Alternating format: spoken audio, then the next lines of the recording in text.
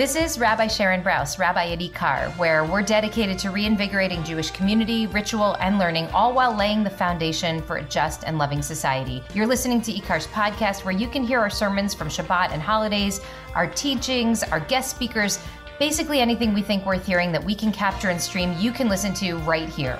The whole Megillah. I mean, literally the whole Megillah. So thank you so much for being with us.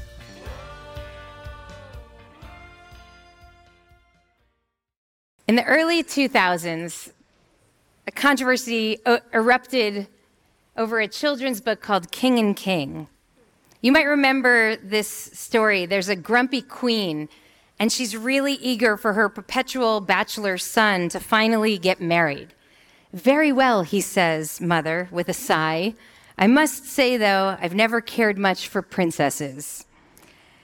After a string of failed first dates with lovely ladies from all across the land, our prince finally does fall in love and get married to the brother of one of his potential princess brides. There's no applause. No, what is that? Is it not IKAR? No. So I want to say gay marriage was already legal in Massachusetts when this book came out, but that did not stop parents there from launching what became a national protest against this book. They are trying to indoctrinate our children, they said. They're advancing a homosexual agenda in our public schools. Our kids were little at the time, but we did the only reasonable thing that we could do. We bought 50 copies of the book, and we gave them as birthday presents to every kid for the next 5 years. So I'll tell you why I'm thinking about King and King. Because there's been a dramatic surge in book bans across this country. 1,648 individual titles have been banned in the past year alone.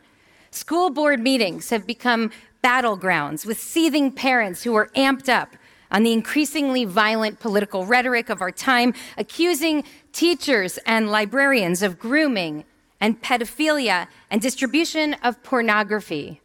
They're threatening violence, and they're filing criminal complaints over books sitting on shelves and in children's hands. Now, I want to say that as Jews, we take books very seriously. It was in the Quran that we Jews were first called the people of the book, and we have embraced that designation with love and pride over the centuries. The central image of Yom Kippur, this day, is Sefer HaChaim, the book of life, the book that we're spending the entire day today praying that we'll be written into. Rabbi Jonathan Sacks writes about the astonishing relationship that Jews have with our holiest object, a book. He writes, "We stand in its presence as if it were a king. We dance with it as if it were a bride. And God forbid if it's desecrated or ruined beyond repair, we bury it as if it were a relative who died." When David and I got married, we registered not for kitchen appliances, but for books.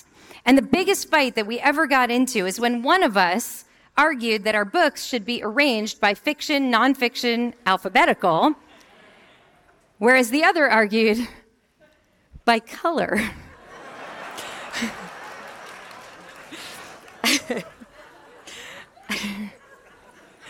I won. Books matter a lot to us.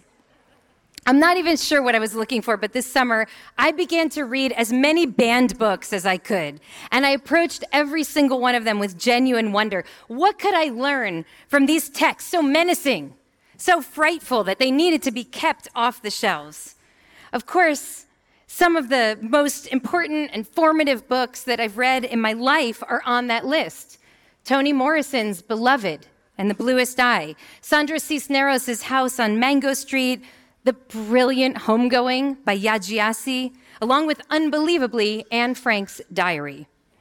Our family prepared for our trip to Poland in June with Art Spiegelman's graphic novel, Mouse, which was banned this past year by a school board in Tennessee that was particularly aggrieved by one image of a dead, partially naked mouse portraying Spiegelman's mother, a Holocaust survivor who died by suicide, and by his use of the word damn. Subsequently, school districts in Florida and Texas removed the book as well. I listened to I Know Why the Caged Bird Sings, read by Maya Angelou herself. Even though this is considered one of the most important and influential pieces of American literature, school boards across the country are banning this book, decrying its anti-white messaging. This is not the first time that book has been challenged. For 40 years, Angelou's words have been considered by some to be too vivid, too honest, too dangerous for children to encounter. I read Absolutely True, Diary of a Part-Time Indian, which broke my heart again and again, a story about a boy growing up in the Spokane Indian Reservation, navigating violence and poverty and racism and fighting to survive. It's poignant and it's funny and it's brave. It's been banned for profane language and anti-Christian content. George M. Johnson's book, All Boys Aren't Blue, I found to be beautiful and empathic and pained and joyful all at once. It's a memoir manifesto of a queer Black child. It's been banned in more than 12 states. School boards in Florida filed a criminal complaint with the sheriff's department against this book, calling it obscene and pornographic. In Wyoming, library employees were threatened with criminal charges for stocking any book with LGBTQ characters. And a mayor in Mississippi refused to release any money for the entire county library system until all books with LGBTQ characters were removed from the library. Heather McGhee writes about how racism drained the pools, when after those desegregation mandates came down, many towns chose to shutter their public pools so that their white children would not have to share with Black children, even though that meant denying their own children a place to swim. This brand of self-injury is not new in America. Now, the stated rationale for these book bans is the need to protect our children's innocence, lest they encounter vulgar language, portrayals of violence, sex, and sexuality. Of course, it occurs to me that if you're worried about sex, there's another book that really needs to be on your radar. It's a classic. It has loads of explicit sexual content, more than any of the banned books that I read this summer. It starts off with a guy named Adam and a woman named Eve frolicking naked in public and not even being ashamed. Then Avram pretends that his hot wife is his sister twice, lending her to Pharaoh and Avimelech in order to save his own life. Sarah encourages her husband to sleep with their nanny. Lot offers his virgin daughters to an angry mob of sex offenders. Leah and Rachel, who are sisters, marry the same guy, and then they fight for the next several years over who's going to sleep with him each night.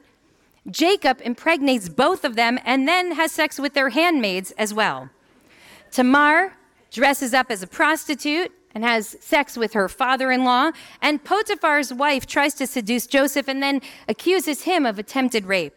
And that's just in the book of Genesis. Wait until you see what happens with King David.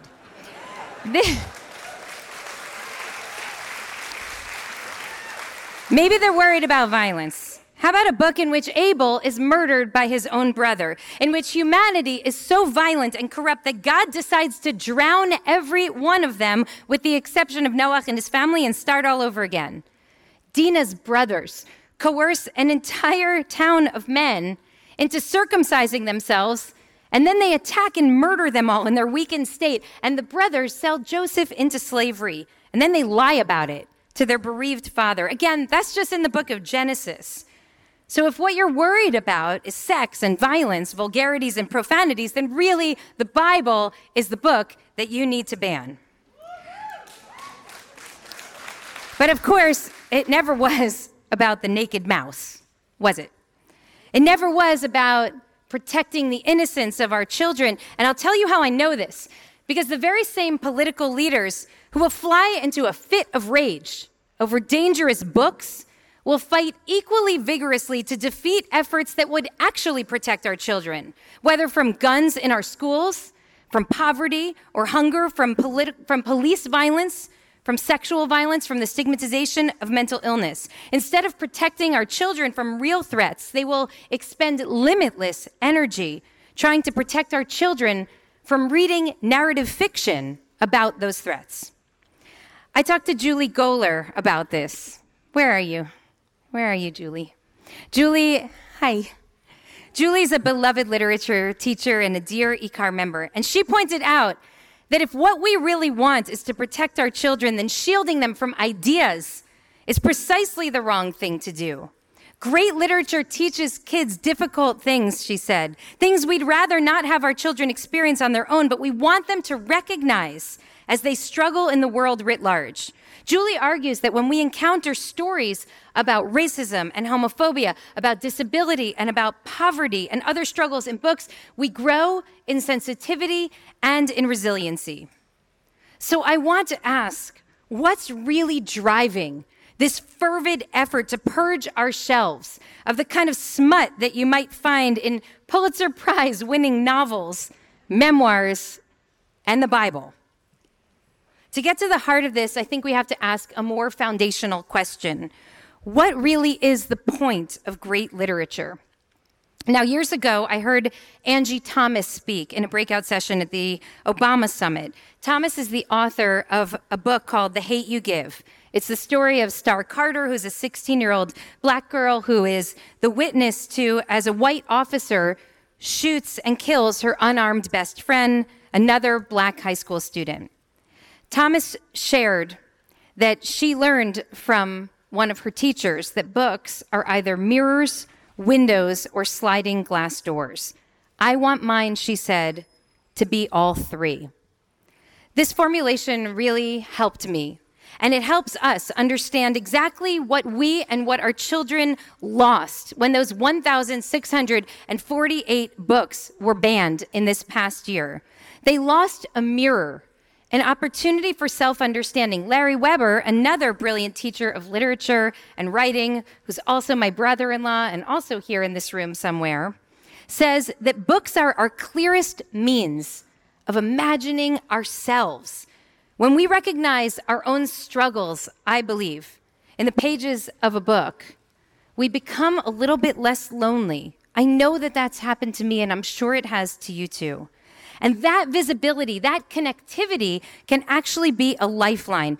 This may not surprise you, but of the books that were banned in the past year, nearly all of them featured LGBTQ plus characters, protagonists who are BIPOC, Black, Indigenous, and people of color, or both. I'm just going to say that again. Nearly every one of this 1,648 books banned in the last year featured queer people or people of color or both. When characters coming from underrepresented identities appear in literature, readers who share those identities are given a chance to see themselves, ourselves, in all of their beauty and vulnerability. Listen to what James Baldwin says about this. You think that your pain and your heartbreak are unprecedented in the history of the world. But then you read. It was books that taught me, he said, that the things that tormented me most were the very things that connected me with all of the people who were alive and who had ever been alive. Book bans deny us this mirror. They also take away a window. I love Barbara Kingsolver's explanation of how fiction works. She says, it lifts you away from your chair and stuffs you gently down inside someone else's point of view. A newspaper could tell you, for example, that 100 people died today, and you could think to yourself, oh, how very sad, and then turn the page. But a novel can take just one of those 100 lives and show you exactly how it felt to be that person rising from bed that morning, watching the desert light on the tile of her doorway, and on the curve of her daughter's cheek. You could taste that person's breakfast and love her family and sort through her worries as your own and know that a death in that household will be the end of the only life that someone will ever have. As important as yours, as important as mine. So literature compels us to imagine not only ourselves, but each other. It opens our hearts to ache for and to empathize with each other, to identify with each other's struggle. That's the window. And perhaps the greatest loss when a book is banned is the sliding door. This is when a story somehow changes us. It compels us to exit the closed ecosystem that we've been inhabiting and to walk differently through the world. In 1862, there was a short story that was published in Britain about a small boy who dies while working as a chimney sweep. And that story so deeply touched people's hearts that it fueled a national movement to end child labor. That's sliding door literature. What happens to your view of healthcare or income inequality when you fall in love with a boy growing up on the reservation without access to proper dental care? Or when you read about Star Carter's experience with police violence, or a young Maya Angelou witnessing the humiliation of her proud and proper mama by racist white children. These stories don't just hurt our hearts, they challenge us to work to eradicate the unjust conditions that fuel the human suffering all around us. That's because stories cultivate empathy. They help us see ourselves, they help us see each other, and they change the way that we live.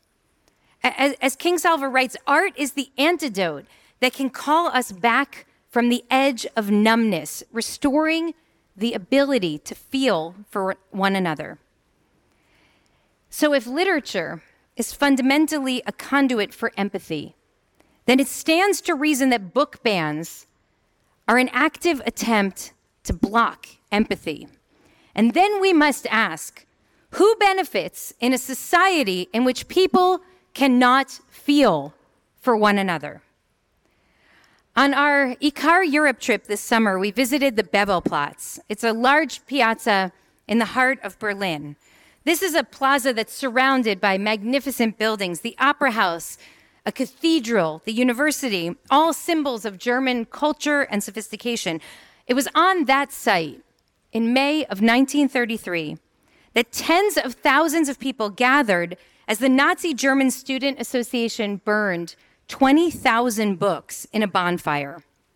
And there were simultaneous book burnings that took place across dozens of German cities. 100,000 books were burned that day. The targeted books were written by some of the great thinkers of Europe, many of them Jews, Karl Marx and Rosa Luxemburg, Sigmund Freud, and Bertolt Brecht. Their work was seen as evidence of an un-German spirit, symbols of decadence and moral decay. This was 8 years before the final solution. This was 9 years before the liquidation of the Warsaw Ghetto. But it was a harbinger of what was to come. And the memorial that stands on that site today is haunting. It's a subterranean, empty library. And it's engraved with a warning from Heinrich Heine, which was written a century before the Nazis rose to power. He writes, "Where they burn books, they will also burn people."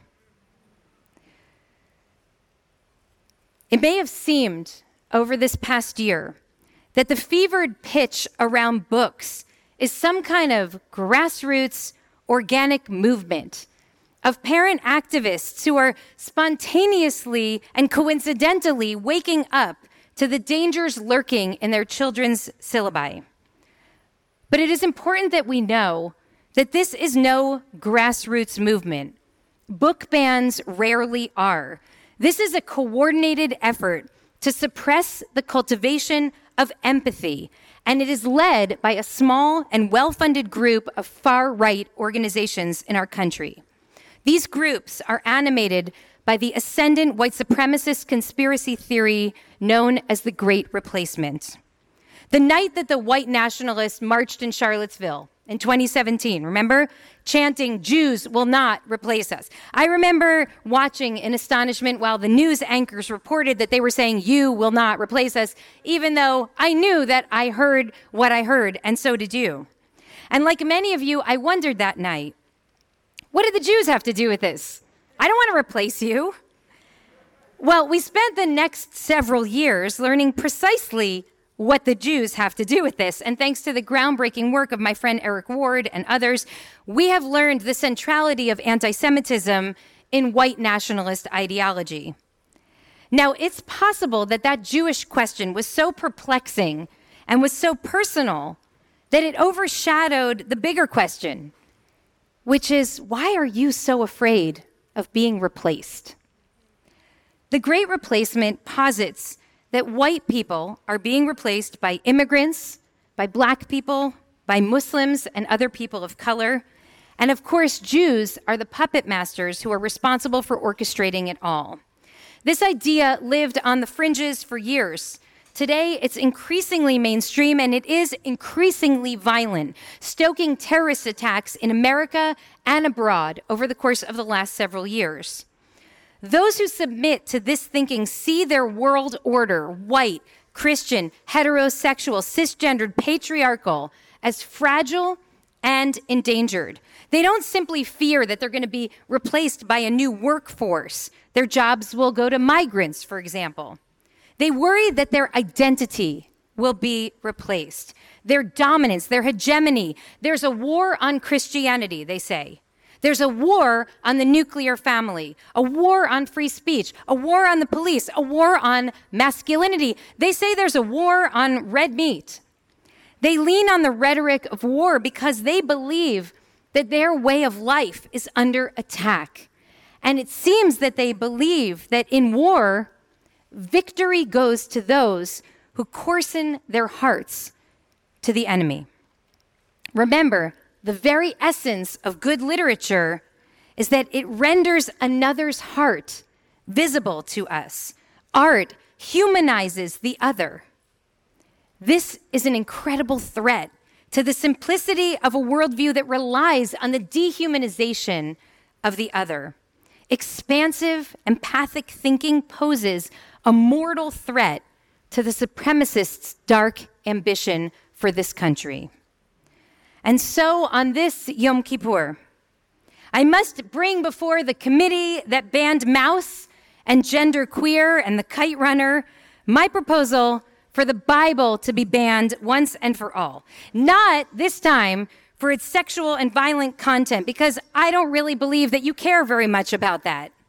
Clearly, not because I'm averse to religion, because, look, some Bible banners before me have been. But because I am certain that if what you really want is to protect your children from cultivating empathy toward those on the margins, those who struggle and suffer under the weight of oppression, this text is not only unsavory, it's downright dangerous. The very premise of this book is that all human beings, every single one of us, is created in God's own image. And every single person, therefore, deserves to be treated with dignity and love. That our diversity, not our uniformity, is a testament to the greatness of God. That God hears the cries of the oppressed and acts to overturn empires until liberation is achieved. That the work of redemption is not yet done and will not be done until all are able to enter the promised land. What book could be more dangerous than this book? This book is a mirror. Look at the prophet Jonah, who we're going to read this afternoon. This reluctant prophet, desperately trying to flee the call to become himself. This guy is petty and he's small, even when the world is clearly demanding of him big things. Malbim, a 19th century Ukrainian rabbi, essentially suggests that Jonah is suffering from preacher's kid syndrome. He just wants to be left alone so he can forge his own path. Who cannot relate to that? This book is a window. I want to remind you of why we blow shofar on these holy days. In the Song of Deborah, which is considered one of the oldest biblical texts, we read the story of Sisera. He was a Canaanite commander, and he ruthlessly oppressed the Israelite people for 20 years. And then through courage and ingenuity, the Jews are finally able to defeat Sisera, and we expect to read a story of great celebration. They are free at last. But instead, the point of view in this book shifts to our enemy's mother. She's gazing out the window, awaiting her son's return from war with a dread in her heart that every parent can relate to. Why is his chariot so long in coming, she asks in desperation. Our tradition teaches that Sisera's mother's cries, when she realizes that she will never again see her son, are simulated in the blasts of the shofar that we sound on these holy days. Yes, this is what I'm saying to you. The most iconic Jewish sound is an echo of our enemy's mother wailing after we defeat him. It kind of makes you think, right? Of course, this book is also a sliding door, doggedly demanding that our own experiences of heartache and oppression and humiliation leave us with a mandate to grow in empathy toward those who are most vulnerable. V'ger lo tilchatz v'atem yadatem et nefesh hager. You shall not oppress the stranger. You know the soul of the stranger. This is the dominant thread throughout the Torah, and it reconnects us repeatedly to our people's most foundational moment, not of power, but of powerlessness when we were enslaved in Egypt, so that we feel a kinship, a solidarity with those who continue to suffer with powerlessness today. But then look at Isaiah, who we read just a few moments ago. Sorry, folks, he says, but your sacred kinship is simply not enough. What I need is for you to build a just society. I need you to care for the poor and the widow and the orphan. I need you to feed the hungry and protect the vulnerable. Your gestures of religiosity and your expressions of solidarity and sympathy mean absolutely nothing to you if your heartache does not translate into moral action. I don't just want empathy, he says. I want transformational empathy. Walk through that door. If you're going to ban Beloved, then surely you must ban the Bible, for this may be the most dangerous book of all. And by the way, these culture warriors, these protectors of empire, they know exactly how dangerous this book is. Generations ago, they did ban portions of the Bible, but only from the hands of the oppressed. They excised the most dangerous parts of our story from what was called the slave Bible. They were fearful that enslaved people would find fuel for their righteous struggle for liberation in the Israelites' journey for freedom. And when Nat Turner was captured after inspiring a rebellion of enslaved people in 1831, in his hands was his dog-eared Bible, a constant companion and source of spiritual strength. Well, from that point on, enslaved people were forbidden from even reading the Bible without a white censor in the room with them. The ruling class has always understood the power and the danger of this book. This is not to pretend that the Bible is some kind of benign, saccharine, feel-good text. I know what it means to be in relationship with a book that breaks your heart. And sometimes Torah breaks mine. And even still, even when this text evidences a painful lack of sensitivity to the nature of power and violence and the human heart, our response is not to ban the text, not to erase it, but instead to wrestle with it, to talk about it, to struggle with it, to translate it, to interpret it, and to find meaning in it even still. In 1995, Toni Morrison gave an address at Howard University called Racism and Fascism. And she said the following: let us be reminded that before there is a final solution, there must be a first solution, and then a second one, and even a third one. The move toward a final solution is not a jump. It takes one step, and then another, and then another. Maybe you're a little bit surprised that I'm using this platform on this day to talk about book bannings. I hope you understand why I see this as so essential and urgent for us. I am not a Holocaust alarmist, as you know well. But willful negligence is the only way that we can ignore the echoes of our past in our present. In the spring, a legislator in the Tennessee State House offered and ultimately passed a bill that would require public school librarians to submit all book titles for approval. That lawmaker was asked, what will we do with the books that have to be removed from the shelves? I would burn them, he said. This is America 2022. This book banning craze is not a phase. It's not a political ploy before the midterm elections. It's a hint of where we are headed. It is an admonition. There is a dangerous movement that is gripping our nation and gripping the world, a movement that has the strong force of precedent behind it. But this movement can succeed only if we go numb. So aside from doing everything we possibly can to keep those who hold this dangerous ideology out of positions of power, it is obvious what we must do in the days ahead. The greatest response to a movement that depends on calloused hearts is to make our hearts even more tender toward one another. If art is the antidote to numbness, then we must read and we must write, we must wonder, we must learn, we must create art. And when we do, we will find not only access to one another's worlds, but a greater understanding of our own as well. I learned that from a book I love, the most dangerous and the most wonderful book of all, V'ahavtem et hager, ki gerim ha'etem be'eretz Mitzrayim. Open your heart with love, even to the other. For once, long ago in Egypt, you too were a stranger. Shana Tova. I pray that we're all written into the book of life.